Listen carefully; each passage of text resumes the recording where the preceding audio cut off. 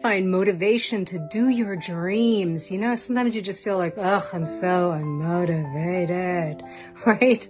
Here's the thing. I don't care about your mood. I really don't care about your mood. I care about your mission. I care, why are you on this planet? What did you come here for? I know that there's this courageous leader in you. There's this visionary. There's this light. There's this creativity that has never been here before. I care about your mission. I do not care about your mood. Sometimes you're in a bad mood because you're not doing what you're meant to do. You're not showing up for it. You're not showing up for your light. You're eating chocolate. You're just saying, you're joining the support group of people who can't do it, right?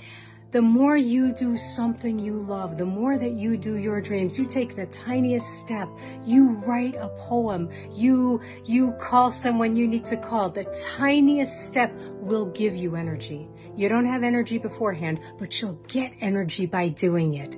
What step could you take? The tiniest thing, the micro step. I don't care about your mood, I care about your mission. Why are you here, my love? And if you want some help in rocking your brilliance in this lifetime, make sure you like and follow. Short Cast Club